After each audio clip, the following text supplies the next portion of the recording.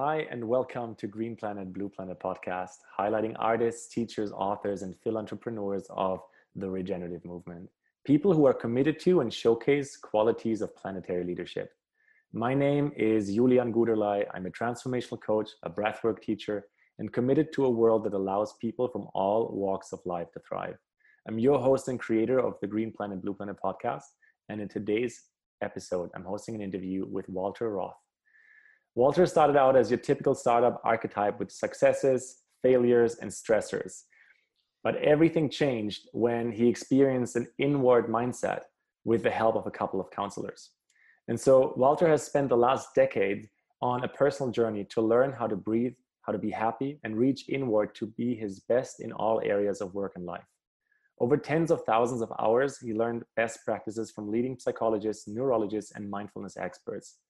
Walter is the CEO of Inward Inc., which is the culmination of his journey and the beginning of a new journey to use proven evidence-based behavioral change principles to support the transformation of individuals, organizations, and the organizations they run from the inside out. And that's what we're going to talk about with these words. Welcome to the show, Walter. Thank you. It's an absolute pleasure to be here. Yeah, I'm excited. I love this inside out topic. And this has been part of my life for the last decade too, is like learning to truly come inside first before I make choices, before I kind of ramble and stumble into the world. And so maybe walk us a little bit through your journey though at the beginning, because it sounds like there's quite a bit of adversity of like, as I was reading, like the successful, startup archetype all the way to the mindful leadership teacher. Yeah. That's a good question. I've always been interested in technology, and I've always been, had found coaches and mentors that really helped me develop.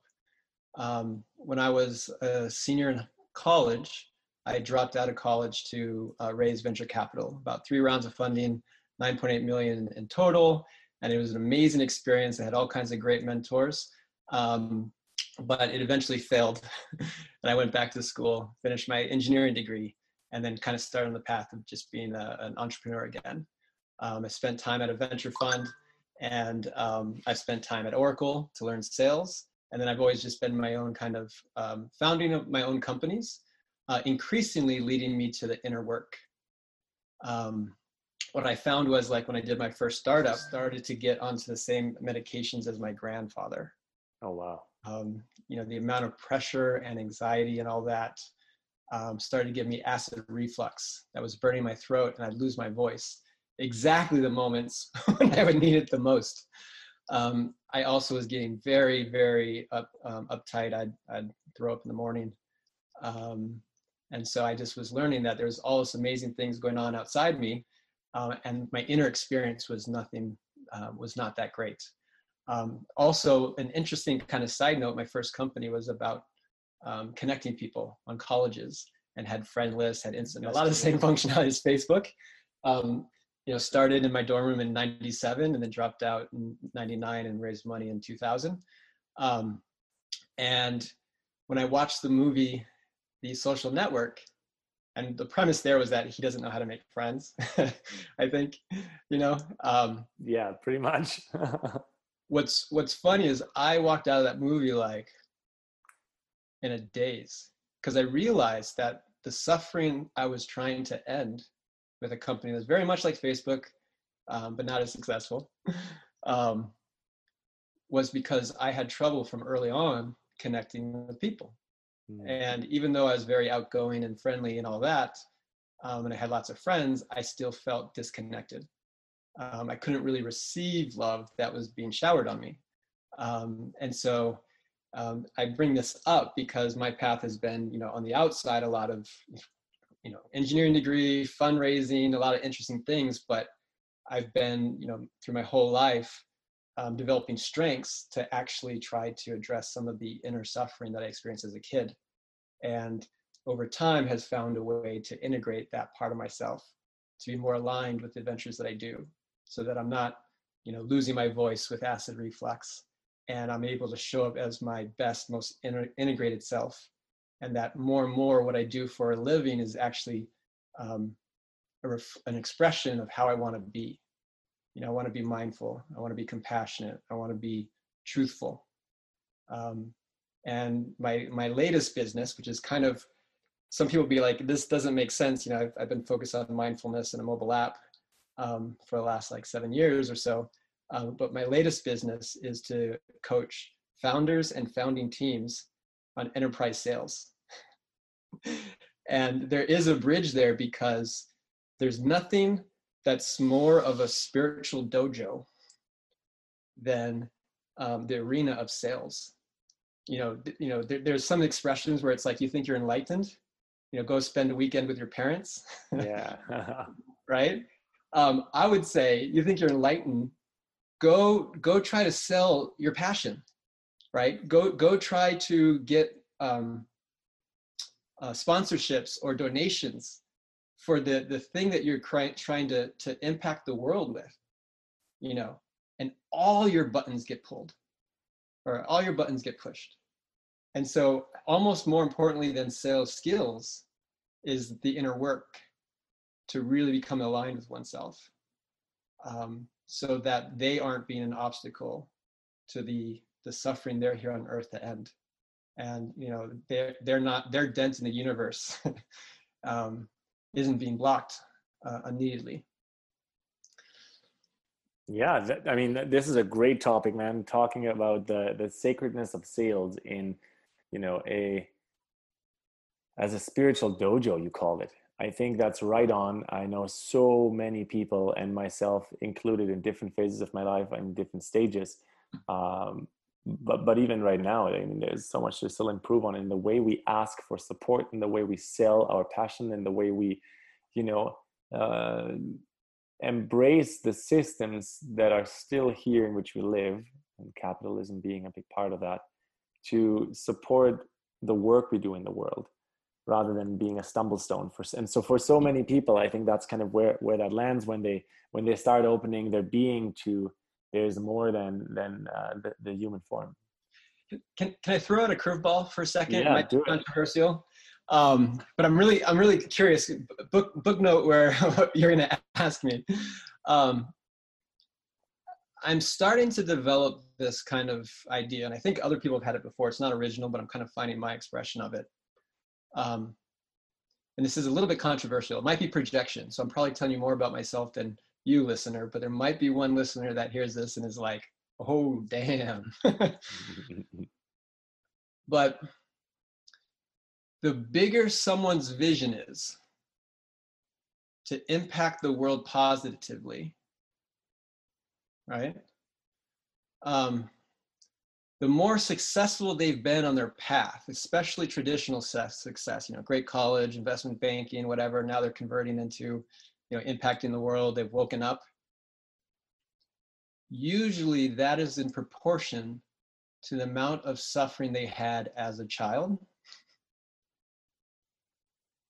And we can't always get to our suffering, so we end up trying to get success, notoriety, impact. And that's fine, it's beautiful, but below that is kind of greed and fear, even when it's a nonprofit, even when it's to feed starving people, even if it's a startup, so that you can then become independently wealthy, so then you can fund all the different people that you've been waiting to fund. And I say that not as a negative, but as like an invitation to, like, that is the arena. And one of the biggest amplifiers is one uses their path and they kind of do inquiry into, okay, if I didn't have this success, or if I didn't have this, this mission, what might I feel that I don't want to feel? What are the thoughts about myself that require this success or require this big mission? As long as that's working, I'm fine, I'm coherent, I'm aligned, I'm pontificating beautiful lyrical statements about the earth and the world. But if it's not working out, I crumble. And the worst part of me comes out. And I blame, I point, or, what have you. I retract, I contract. And so this is kind of like, to me, when I say sales is a spiritual dojo, it might be more true for some people, but there is, I think, truth for a lot of people about this. And so that's where, regardless of where you are on success or on mission, to say, where am I here today? And to really to be able to do the inner work, whether it's meditation, mind therapy, whatever, to kind of see this dynamic. And as one kind of addresses it, they start to be from a place of truth and direct experience. And then that is what allows them to really sink into what is the suffering they're here on earth to end, and what's needed. And they become a magnet to find all the different people that can play the different roles in making that happen. And when they are that way from the inside out, when they connect with people, the other people will open like that. And it'll be far easier to figure out, like, is this someone to work with or not? Is this someone who's going to sponsor this or not?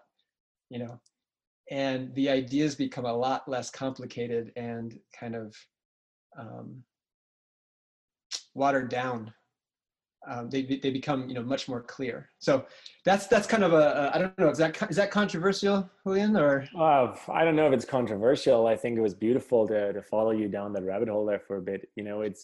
I think it's very real that we live in a transition time in the way I would call it, from one epoch of humanity to another epoch. And so, this transition time, you could explain it in spiritual terms, from, the last yuga to the next yuga, or from the, last time to the Aquarian time, or you could say it's since humanity took a photo of Earth and space in 1968, and so our consciousness changed, and now 60 years later we're like at a different place, and we're learning to unravel what it means to be interdependent rather than to be separate. I think it doesn't matter how we arrive there, but so in this transition time of who we are, I think everyone listening, and myself listening to you, Walter, like, can find a way how that lands, because how can we separate the message from the medium? And so the medium is the way business has been operating for a long while in this paradigm of infinite growth that won't hold up very much longer. And the medium is like working hard to get somewhere, which ultimately often, not always, but often just feeds the ego gratification of, look, I did this, right? But so here's where I'm going to push a little bit back, because I think it's very important to also understand that one of the processes that a lot of people go through, and I've gone through over and over and over again, is, so when is it my time to speak up? So when is it my time to step into the sacredness of my sales? When is it my time to actually say, you know what, fuck it, I'm going to start this podcast. I'm going to find all these people that make change in the world. Because, in the first place, in my personal case, it wasn't to make myself look good. Now, contradiction to that is, though, the longer I do it, the better I make myself look, right? But that's another piece of learning between my spirit and my ego to embrace and understand.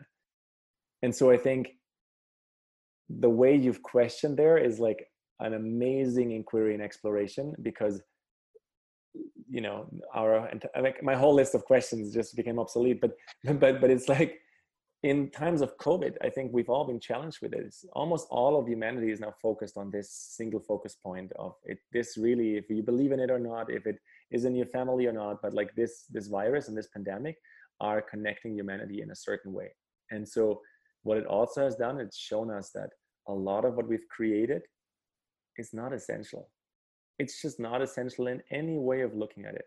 And so it gives us this incredible opportunity to take a very deep breath and look, what are we actually creating that is in alignment to not just feed and fix, as you said, like our individual trauma and suffering from the past, but is of true service to Mother Nature, to humanity at large, and to this pale blue dot, or I call it the green and the blue planet in space that we're living on. I don't know where you're going to take this and where you're going to go with this, but like, grab the microphone, Walter. I'm curious. It's beautiful. I mean, I love your response to what I said. And Yeah, and I know sometimes when I say this, I've started to say this a few times. It might fuse. Some people will take it defensively or accusatory, or whatever. But it's like it's a jungle gym. You know, a lot of people say it's like doing the inner work. No, it's like playing as an expression of what you are, as parts of you that were never you, but you held on as if they were you, fall apart.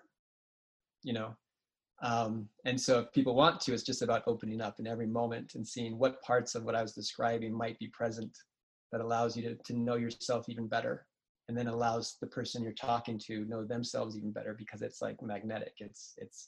There's coherence that happens.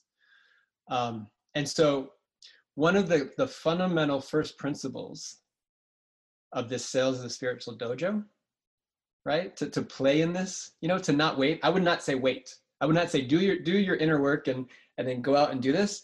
No, as messy or sloppy or blinded as any of us are, and I've been all that many times, start. And then it's like circling. You're circling yourself. Then you're circling your venture and what it's about. Then you're circling the people that might play roles in it. And it's constantly like really like, am I seeing clearly? Are they seeing clearly? And it's just this process of play that allows us to see each other more and more clearly, you know. And if you want to, you can go all the way. At some point you go, oh, we're all one. But I won't go there. I might lose some listeners in terms of the context of sales.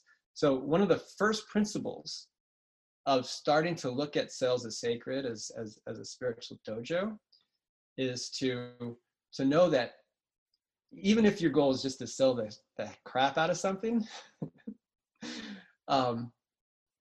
that pitching is not the answer.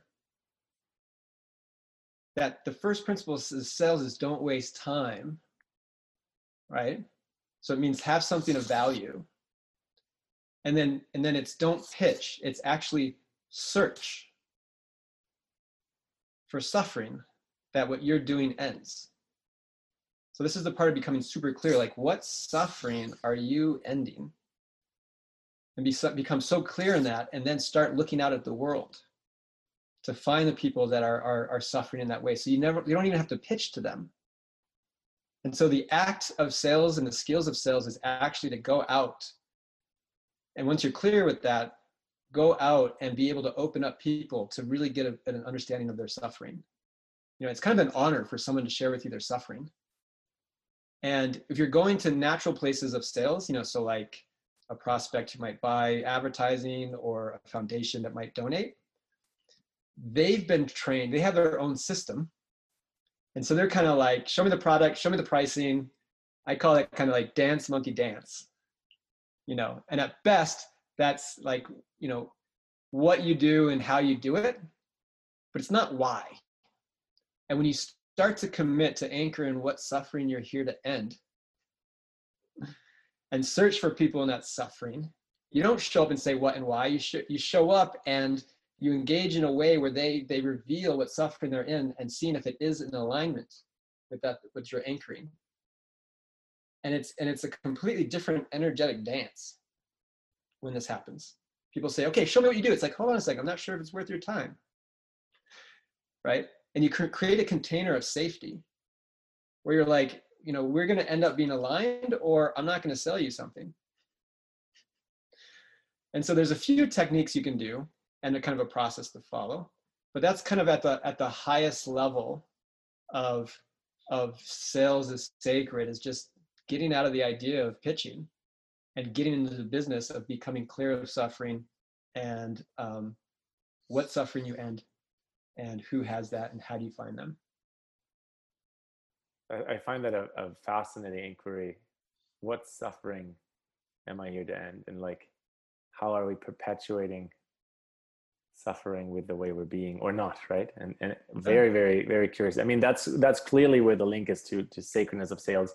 I think I want to make it really pragmatic. Like, how am I, you know, how can I see a sacredness of sales if I'm selling, I don't know, like a cell phone, or if I'm selling a, yeah, you know, I'm looking for it. Give us maybe some examples so we can. Let's go there. Yeah. So taking one, so we use a cell phone as an example. How would it be sacred to sell a cell phone, right? And if you think back, I don't know, the 80s, 90s, or whatever, wherever they came, it was like so slimy, right? Some stores made tons of money and they had like all these contracts. They're trying to confuse you, and it was just like an attack on your nervous system. You I like feel like in out there, Canada, that's still the case. right? Yeah, yeah. What happened? And then you're now like ball and chain for a year. Like that was my first lesson of true commitment, and I hated it, you know?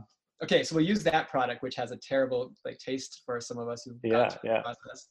And I'll take a step back, very tangible, practical. This is from my mentor, Steve Brown, who was like a former engineer who learned salespeople made like 5 times more than him. And so he was offended that he created all the value and didn't, you know, have any of the reward as much.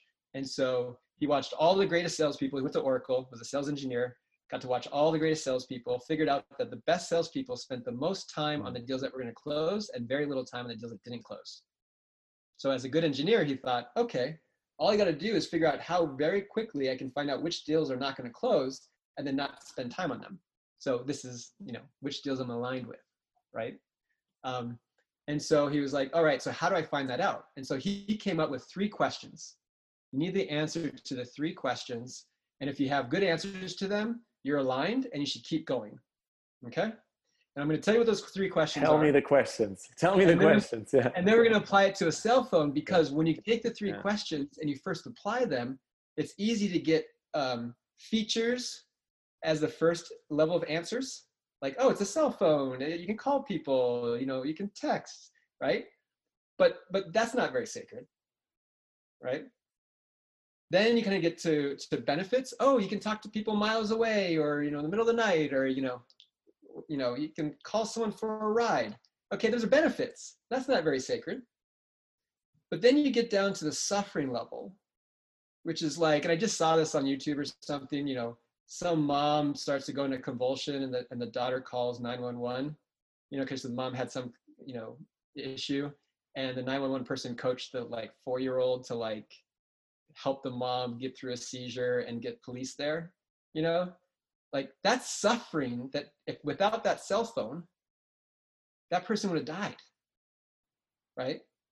And so that's starting to get to suffering. So in that case, we're not selling a cell phone. We're getting into like, what is the true suffering in someone's life and how this thing might help resolve that. So should we get to the 3 questions, or do you have any No, I definitely want to hear those 3 questions. I'm all ears. I think the interesting thing about what we're doing here and you know, why we're exploring this topic together on the show also is that it's relevant to everyone. It's relevant in so many ways. It's relevant how to be our best selves in the society and bring regenerative change. Like each and everyone who's started something that is actually truly fundamentally regenerative has to also find either someone who buys it or who is an investor into it. And so many of us and our peers and the people listening and everyone attuned to this is going through this. So it's beautiful how playfully you're guiding us into like finding both the pragmatic with the playful with the sacred here.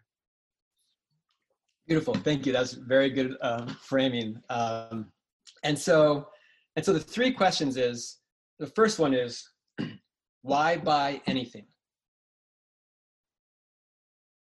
And, you know, oftentimes when deals don't go through or whatever collaboration was going to happen kind of falters, it's because there really wasn't enough activation energy to get through all the ups and downs that come with a sales process, a funding process, or a collaboration process. So you need to have a really good answer of why buy anything.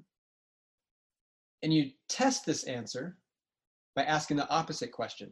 What happens if they don't buy anything? What happens if they just continue with the status quo? And so that's the first kind of bucket. And you need an answer for that. The second question is, why buy us? Because, you know, you might have a situation where someone is in so much suffering, they have to do something. They can't just stop. They can't just stay there. But then they could solve the problem themselves, maybe an in-house team or maybe themselves, or they could go elsewhere. And so even though there's a deal, it might not be your deal, right? It might not be your collaboration. So the way that you test this answer is, what happens if they do it in-house or they go with someone else? And then the third question, and again, these kind of build on each other. The first one is, yeah, we've got activation energy. We have to do something different. Yeah, we got to do it with you. Julian, am I pronouncing your name right? Julian? I'm gonna just use this to share the never-ending naming piece. No, you're not pronouncing it correctly. It's Julian, but you can also say Julian. It's very funny what happens though. A lot of Americans, out of some kind of almost Spanish but not even truly Spanish background, make out of Julian, make Julian, which I never truly understood. But this has happened to me all over the world, especially with Americans.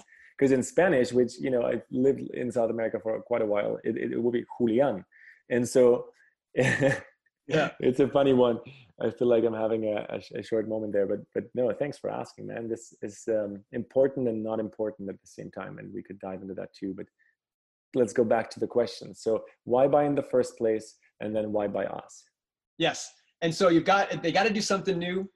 They you do something that's very unique, Julian, and boom, why right buy? There, you got it, man. You got it. Boom.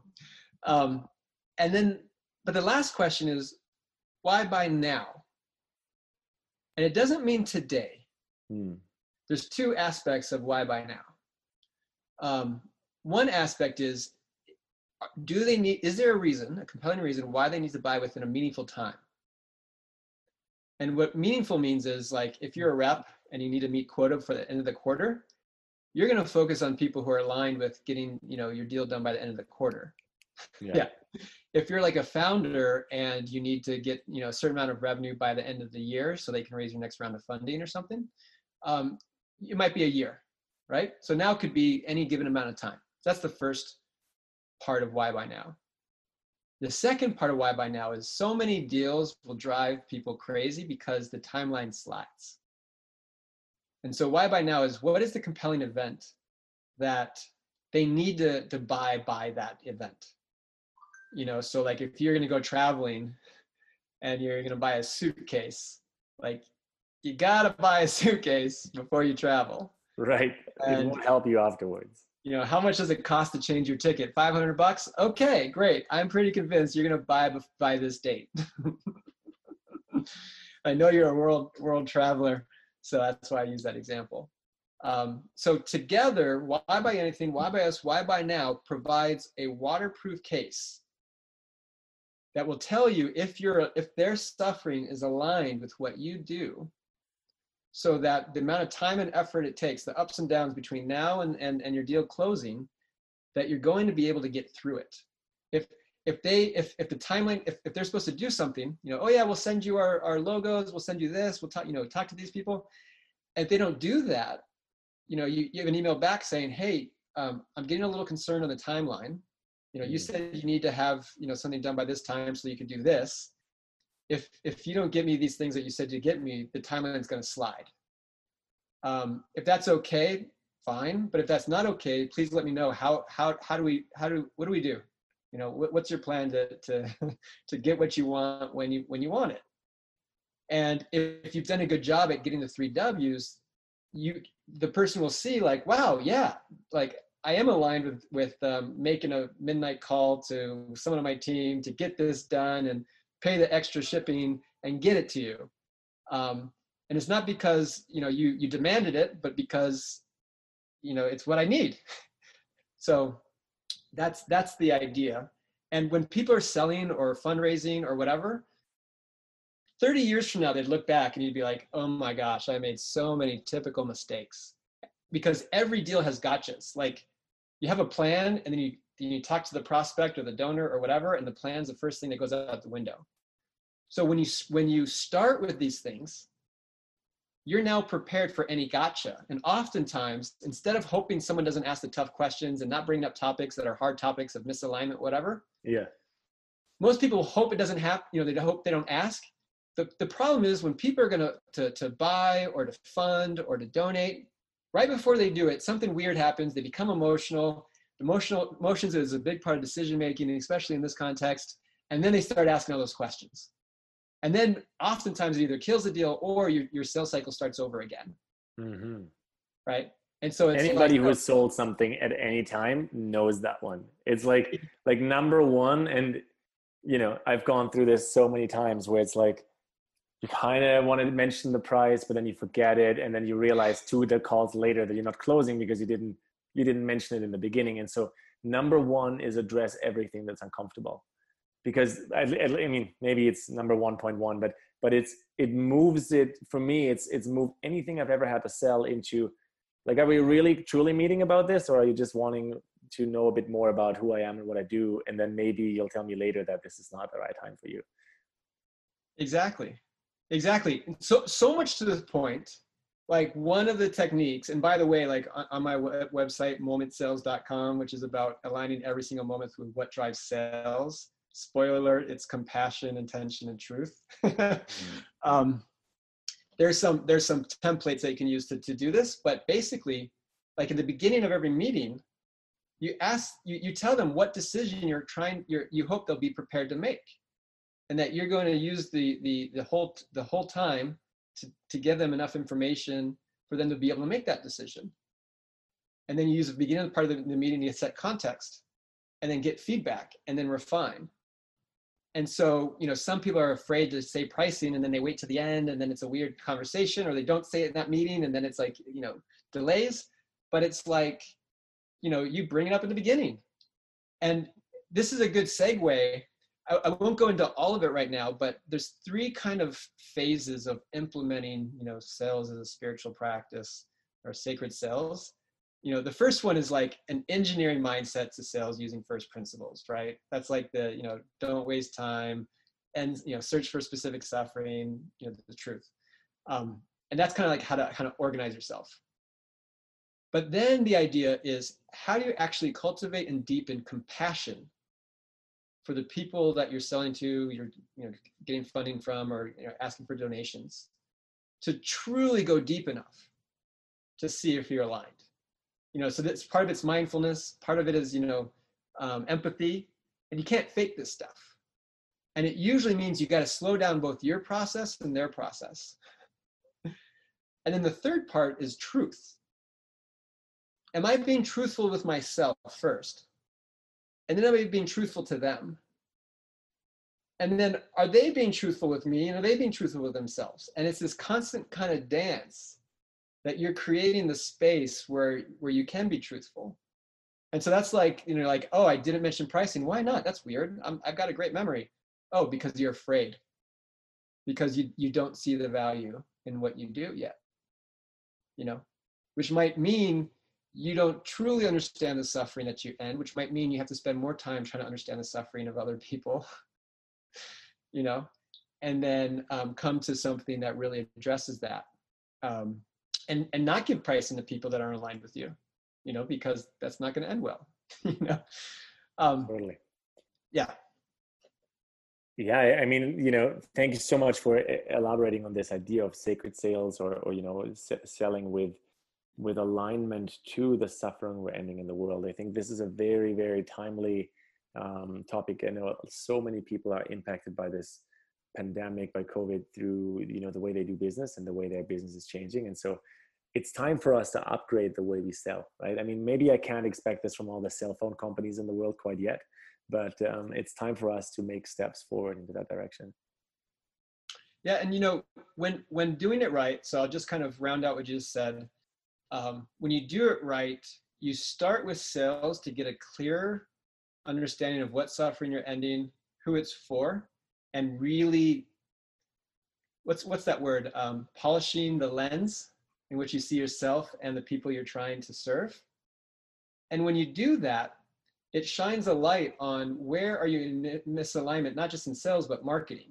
You know, how you express your brand and kind of what segment of the people you're going for, right? And then it also shines a light on your product. Like, wow, I thought my product was this, but it doesn't really address the suffering. However, if instead of informing everyone, you know, these things, if I could connect them, because they're having trouble connecting with each other, and you know, what's the suffering of not connecting? Oh, it's because, you know, people are trying to share, you know, what their skills are, and cross-pollinate their audiences, and go from just, everyone going, yes, I'm a true believer, to actually building things in their communities. Like, okay, now you're getting to like the true suffering, and that might change what your product is. And so it becomes this kind of feedback loop. I call it learning loops, to where once you get clear on suffering, you can then align every single part of what you do, like, how you do a podcast, how you promote it, what you do with your audience once you have it, and it's, I know you have a great audience, right? So now it's no longer sales, it's just the way of being that your organization is, and I call it organization market fit. And it's a daily continuous practice. It's a daily and a very continuous practice, because I'm going to just share the personal experience there.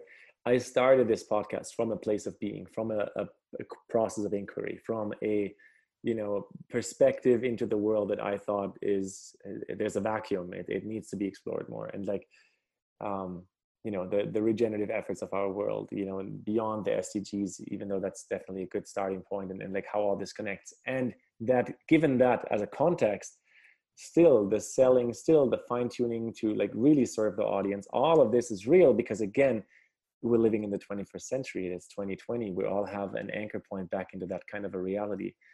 And maybe it is vital that we're all evolving this continuously, which I'm a total believer of and a spokesperson for.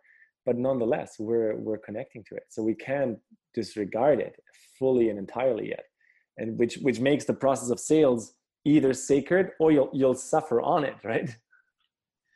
Exactly. And I mean, if we look at the day we're in today with COVID, like, I know a lot of people had ideas and products that required travel, right?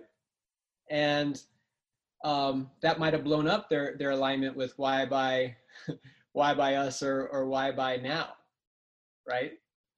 And so by shifting what one's doing, but to end the same suffering or the new suffering that's created by this pandemic, all of a sudden you're now aligned, and you might find yourself way more in alignment with your dharma, even though a disaster happened.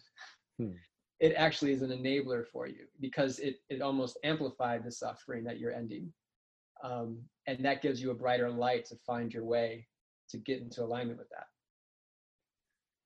Yeah, let me ask you a question or two here that might kind of connect, but also be a segue. And so one is, I'm really curious about this one in general. Like, what do you think, Walter, does it take for humans or humanity to learn from its past mistakes?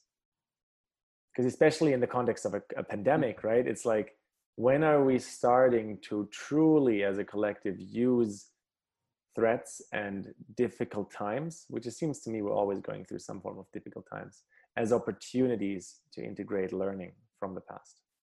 Oh yeah, beautiful question. 2 words. Direct experience. Meaning, like, for us to get out of our heads in the future and the past and experience what is going on now, right? Like, for me with the pandemic, I am craving connection. I'm kind of isolated, and I just so want that. And I want to align my entire life with that from now going forward. And I think that when one is in direct experience of what's happening in the present moment, they have a lot more wisdom, and they're able to then look at the past objectively and learn from it, not react to it, but respond. And that response can actually impact the future in a positive, wise way. So that's my biggest philosophy and practice to answer your question. Beautiful. So let's dig in a little deeper there into you and how you come to be and live. And so my question is, what does it take for you, or what is required for you to experience trust?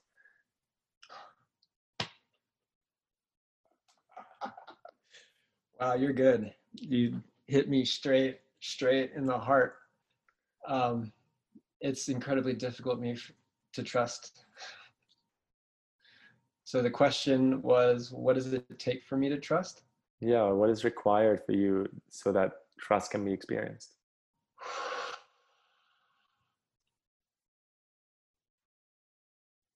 Yeah, it's something I'm working on. It's like to be present enough to not react, but to allow what's happening and what someone's saying to me, or what's, events occurring, to happen, and to feel it fully, and to breathe in it, and to not hang on to the stories that come up. I have so far a pretty blessed life, but I know that sometimes I can contract and not trust because the worst case, thinking, but to really relax and like, I can handle this. So yeah, it's, I think that's at least my initial answer.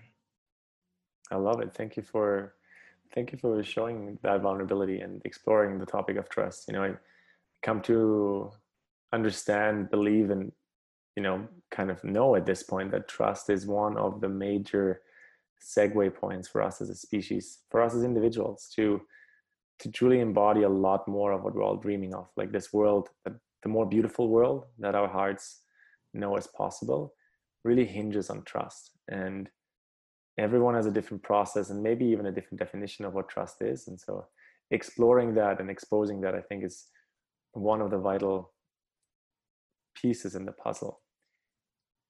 And so along that line, I think another one of that is purpose. And purpose is often, just like made into like a new rah kind of buzzword. But I'd love to hear in your own words, like, what do you reckon purpose is, and how can we unpack this more authentically? Purpose.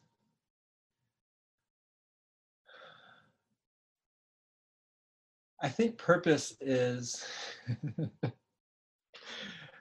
a way of being, of knowing what you're doing, and knowing what you're doing and why you're doing it as best as you can. and going forth that way. I'm a very ambitious person that always, my brain goes to big, purpose and one that helps others and that kind of thing. But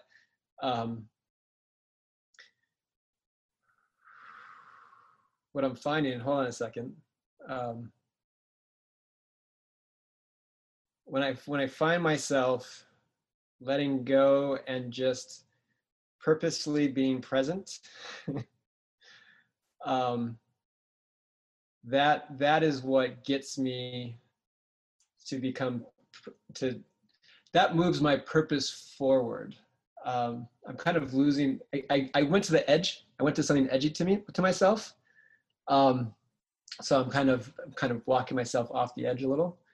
But purpose is knowing what you're doing and why you're doing it. It's responding, not reacting. And it doesn't have to be something big and grand.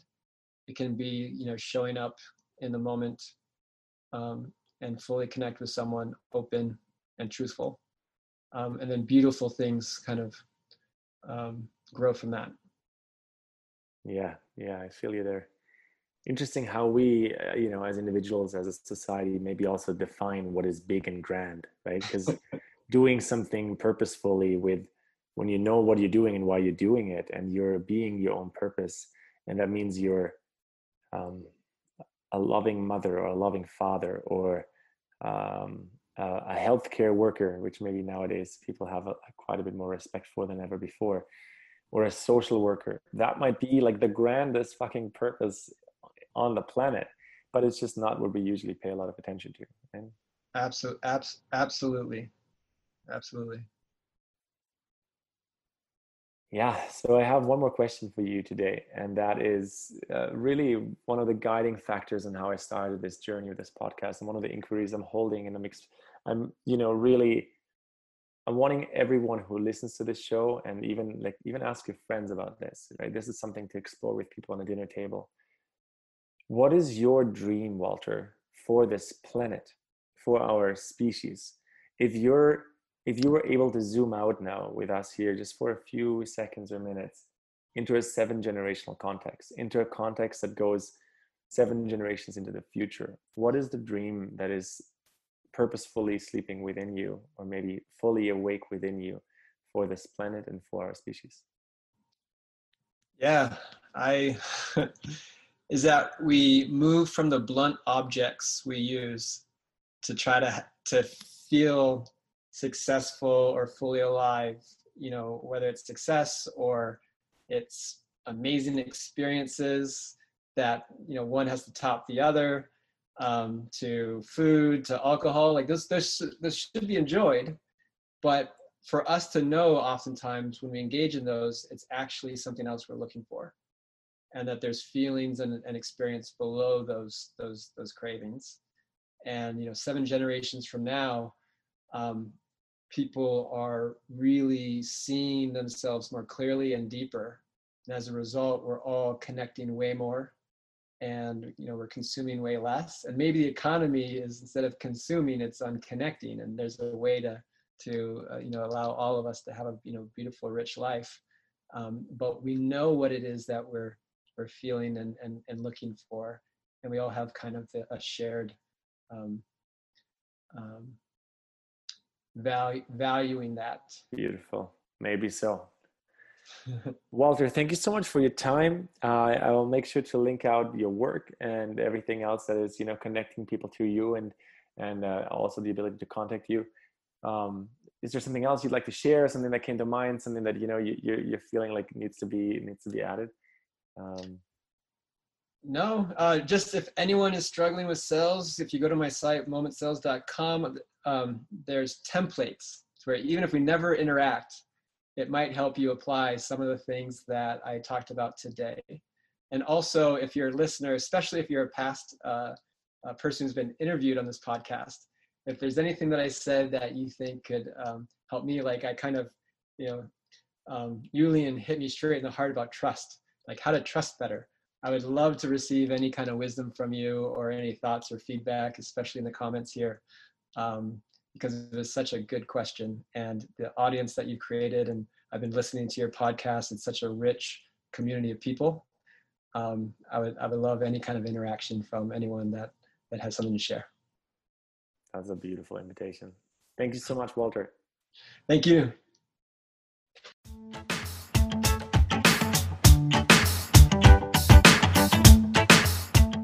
Thanks for listening, and here we are again. This is your host, Julian.